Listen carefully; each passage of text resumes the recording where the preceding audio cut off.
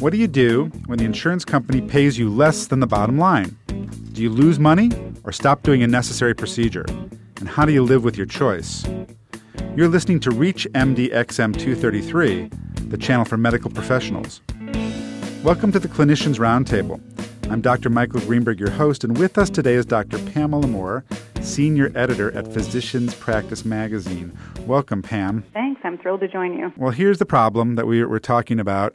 A procedure costs $1 for you to do, and you get reimbursed 50 cents by the insurance company. Or procedure costs $500 and you get reimbursed $100. Give us some examples in the real world of where this is happening and how it's affecting our practices. Well, one good example is in the area of the new HPV vaccination from Merck.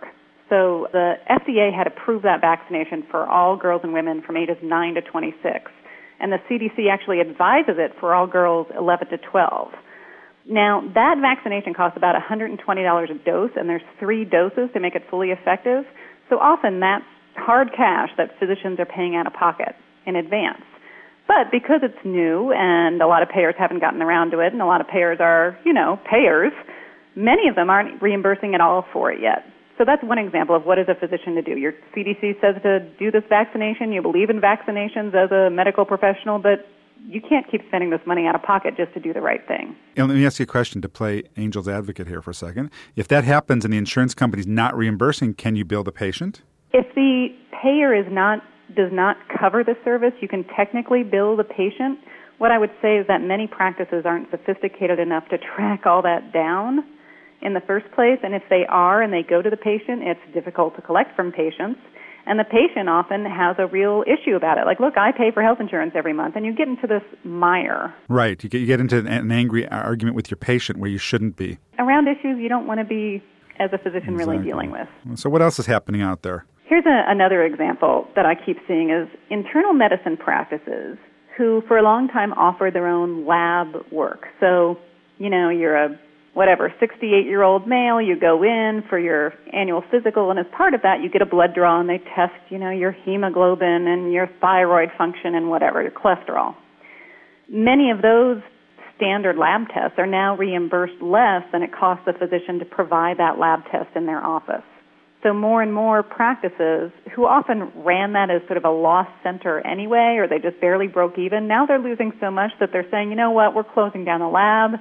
We'll just tell all our patients to run down to Quest or whoever their payer works with, and they can just get the work done there. I'm not hiring a lab tech to sit around and draw people's blood anymore. The patient eventually gets the service, but certainly for an older population, it's hugely inconvenient. It's inconvenient for me, I know, personally, as a working mother to take, another hour out, go figure out where the closest lab is, it's like forever. There's also this running risk of inaccurate communication between the lab and the physician to the patient. So once I go to Quest or LabCorp or wherever, get my blood drawn, I hope that it gets to my physician, and I hope that somebody's checking to make sure that paperwork comes in. And then once it gets to the physician, I hope she's actually reviewing it, and I hope that she actually calls me if, in fact, I do have diabetes or a thyroid problem or terribly high cholesterol. There's a lot of gaps that can happen to risk the quality of the patient care. So what do we do as doctors? I know my own situation as a dermatologist is I have one insurance company that will remain unnamed that pays so little for surgical removal, like if there's a bad nevus or a wart, that I always have this thought of like, just send them to a surgeon and you can make more money, but I can't do that to my patients. And it's a problem because I'm mentally starting to resent these patients when they need surgery, and I have to fight that off. What are we supposed to do as doctors here? Lose money, or do we make decisions on a case-by-case basis? Hopefully you're able to resist putting yourself in that mental pressure cooker and forcing yourself to make these ethical decisions. So one thing I would say is if you're running your business tightly in the first place, hopefully losing a little bit of money here and there is less of an issue. Easier said than done, certainly. The other thing I would advocate is whatever your policy is going to be, it needs to be a consistent policy. So to take your example, if you're going to refuse to remove that mole on one patient, you better make sure you decide that mole needs to be sent to a specialist on every other patient, lest it seem discriminatory. What that means is that every physician has to face those ethical and financial issues head on instead of obscuring them under sort of an emotional morass, because you certainly don't want to make it a situation where you kind of make the decision on a whim rather than based on clinical evidence or based on financial evidence. It's kind of like, I'm sure I'm going to lose money, I'm just going to move on. That's a worst-case scenario. You need to confront it head-on and decide how you're going to proceed. Well, ethically, I always choose to do the procedure, and I justify it by saying, well, sooner or later, this patient's probably going to be with a really good insurance company, and they won't resent the fact that I sent them elsewhere, and then I'll be happy and make more money. And I think it kind of works that way in the long run. We're not a business. Medicine's not a business. It's a sacred profession. It's a calling. But there are business aspects to medicine. Should we have lost leaders in our office occasionally? Should we just accept that this is actually good for us and tell patients they're lost leaders? How's that for a turnaround? I think it's often not a bad idea to have a lost leader, and partly for the reason you suggest when you say, this dermatology patient will have a better payer at some point. So to go back to the example of internal medicine, if you're not offering the convenience of an in-office lab, is your patient base going to go somewhere else that offers that more convenient service? Same thing in pediatric offices who are increasingly considering not offering immunizations anymore because they can lose money on them. Well, if I'm a mother with a toddler, do I really want to be running all over town looking for a place to get my immunizations? No, I'll just find a new pediatrician. Thank you very much.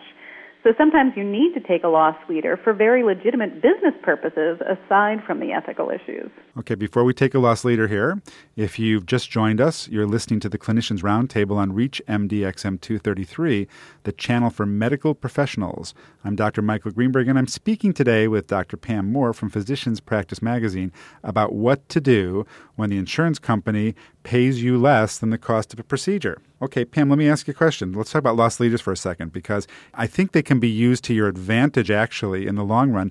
Insurance companies don't pay for skin tags. I'm a dermatologist. And so what I've learned to do is tell my patients, 3 or 4 skin tags, I'm going to take them off for free, but don't tell your friends. Tell them I was mean because I don't want them getting stuff for free. And they all laugh at the joke.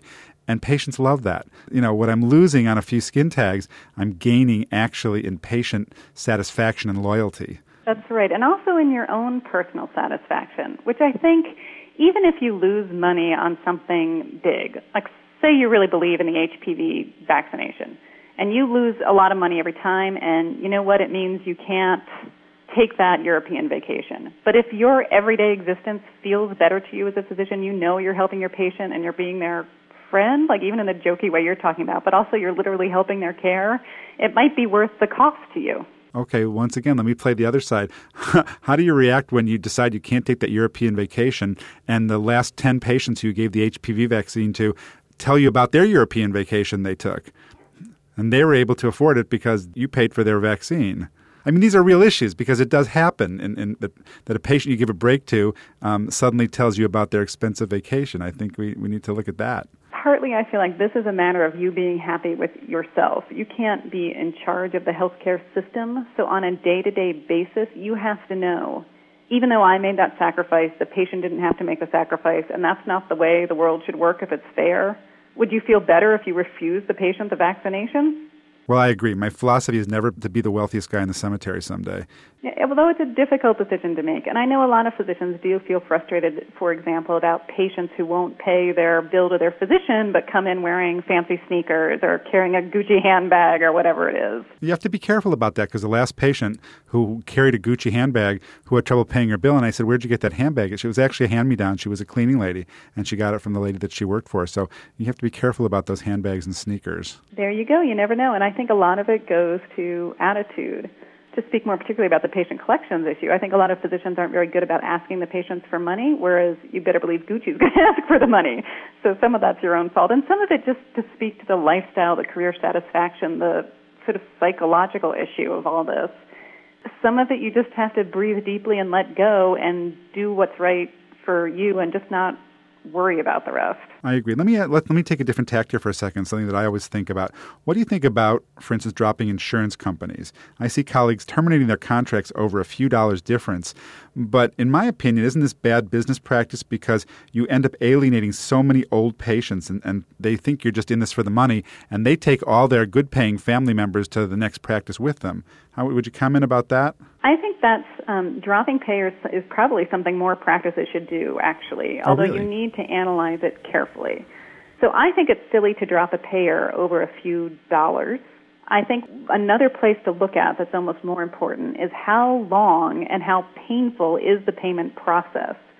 So, for example, payer A might pay you $1 more for that procedure. Payer B pays you less, but they pay you within 30 days. You send in the claim, they just pay it, whereas payer 1, to get that $1 more, it takes them 90 days. You have to go through 20 denials. I think practices forget to look at that part. Certainly, also part of that decision should be looking at what % of your patient base already, your existing patients, are with that payer.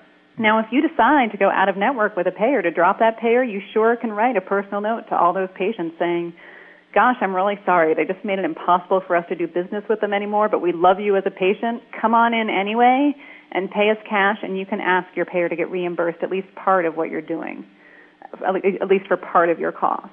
We're certainly seeing a huge trend in primary care practices who are contracting with zero payers. All their work is cash only.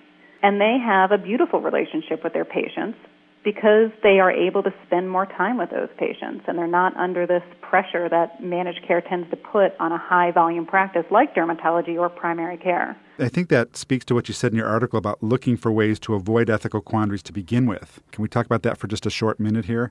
Looking in your practice to avoid the quandaries before you get to them. Absolutely, and it does tie into this conversation exactly. So what I see is a lot of physicians fly off the handle. They're so emotionally wrought and feel so beat up on by the system that when they realize they're losing some money in one place, rather than looking at the big picture and saying, okay, we want to keep offering this service ideally, even though we're losing some money here. Where can we tighten things up elsewhere? Where can we add, say, another service? Say, in the case of dermatology, maybe we can do some microdermabrasion, maybe we can do some Botox, something like that, which would bring us enough money that we can continue to remove those skin tags and remove moles for people for free, because that's what we really believe in. So try to get creative about solving the problem rather than forcing yourself into the ethical quandary. Right. And the bottom line, finally, as you say in your article, if it's wrong and feels bad to lose money, but keep your focus on care and don't get wrapped up in the emotions. That's right. So whether you're looking at the clinical guidelines or you're looking at solid financial principles, that's one thing. But if you just feel beat up upon and respond emotionally, you're going to make the wrong decision. Pam, thanks for being my guest today and discussing real-world ethics of what we do when our cost exceeds our reimbursement. I'm Dr. Michael Greenberg, and you've been listening to the Clinicians Roundtable on ReachMD XM233, the channel for medical professionals. The hosts, producers, and staff at ReachMD XM are here for you, the physicians who care for patients. Tell us what you want and what you need. Send your email to xm@reachmd.com, and we truly thank you for listening.